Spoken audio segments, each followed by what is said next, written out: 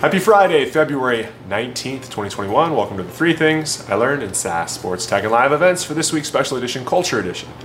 One of the things that we get asked to speak about the most is culture. And the reason we get asked this, not because I'm good at it, is because our team has a really great culture. We have really high scores on internal surveys. We've had really high scores on some of the review sites. We've also won a lot of awards, and all of those awards have not been pay to play. We don't do any of the pay to play culture awards.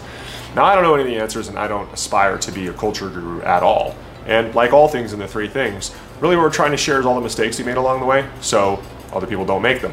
So here are the 4 things we learned about building an award-winning culture. And I don't know how we have an award-winning culture, but here are some things that have helped us get there along the way. Number one thing that really changed how we were doing things back in 2012 is we stopped focusing on how people should act, and we started to understand how they do think and act.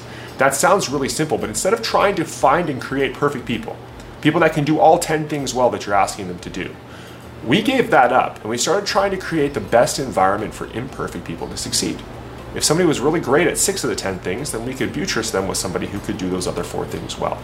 That seems very simple, but it will change your business significantly when you start to understand that everybody has faults, including yourself, and if you create the perfect world for your imperfect people, you're going to be a lot more successful.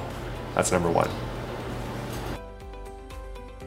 Number 2, and honestly, this changed our business maybe more than anything. It's just a tweet I read 7 or 8 years ago that said, if you want to be loved, you have to give up trying to be liked. And that sounds really simple, but it's not.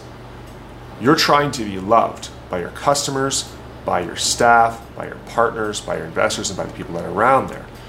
That only comes with them loving you for all of the things that you are. That includes your positives and your faults. And that has to go the other direction too. It has to be an understanding of those things. It sounds nice to be able to say that you're not worried about being liked because you're focused on being loved. But it's pretty difficult to do, and it isn't for the faint of heart. Because when people don't love you and they don't like you, there's only one other choice. That's number 2.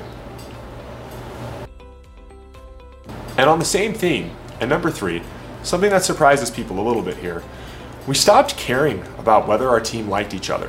When we started the business, we focused on the happy hours and the outings, and we still do all of those things. And we really tried to focus on our team spending time with one another.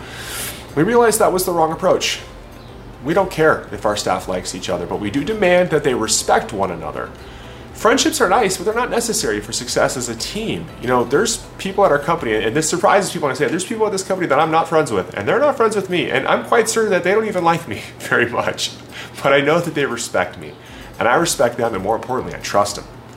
Once we start to focus on what a working team looks like, and stop focusing on the friendships and the surface level stuff, you can start to be really successful and have a great culture where people know what's expected of them.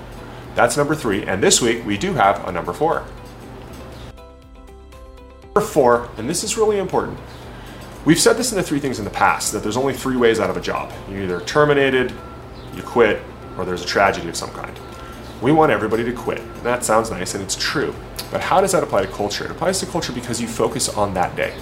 You work backwards, almost like a choose-your-own-adventure book where you go to the adventure ending the way you want it to. And that's with them quitting to achieve X goal, which they've relayed to you.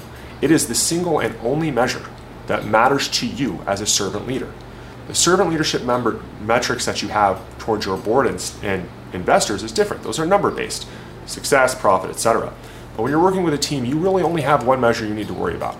Are you providing them the opportunity to quit the way they wanted to quit when they came and joined your team?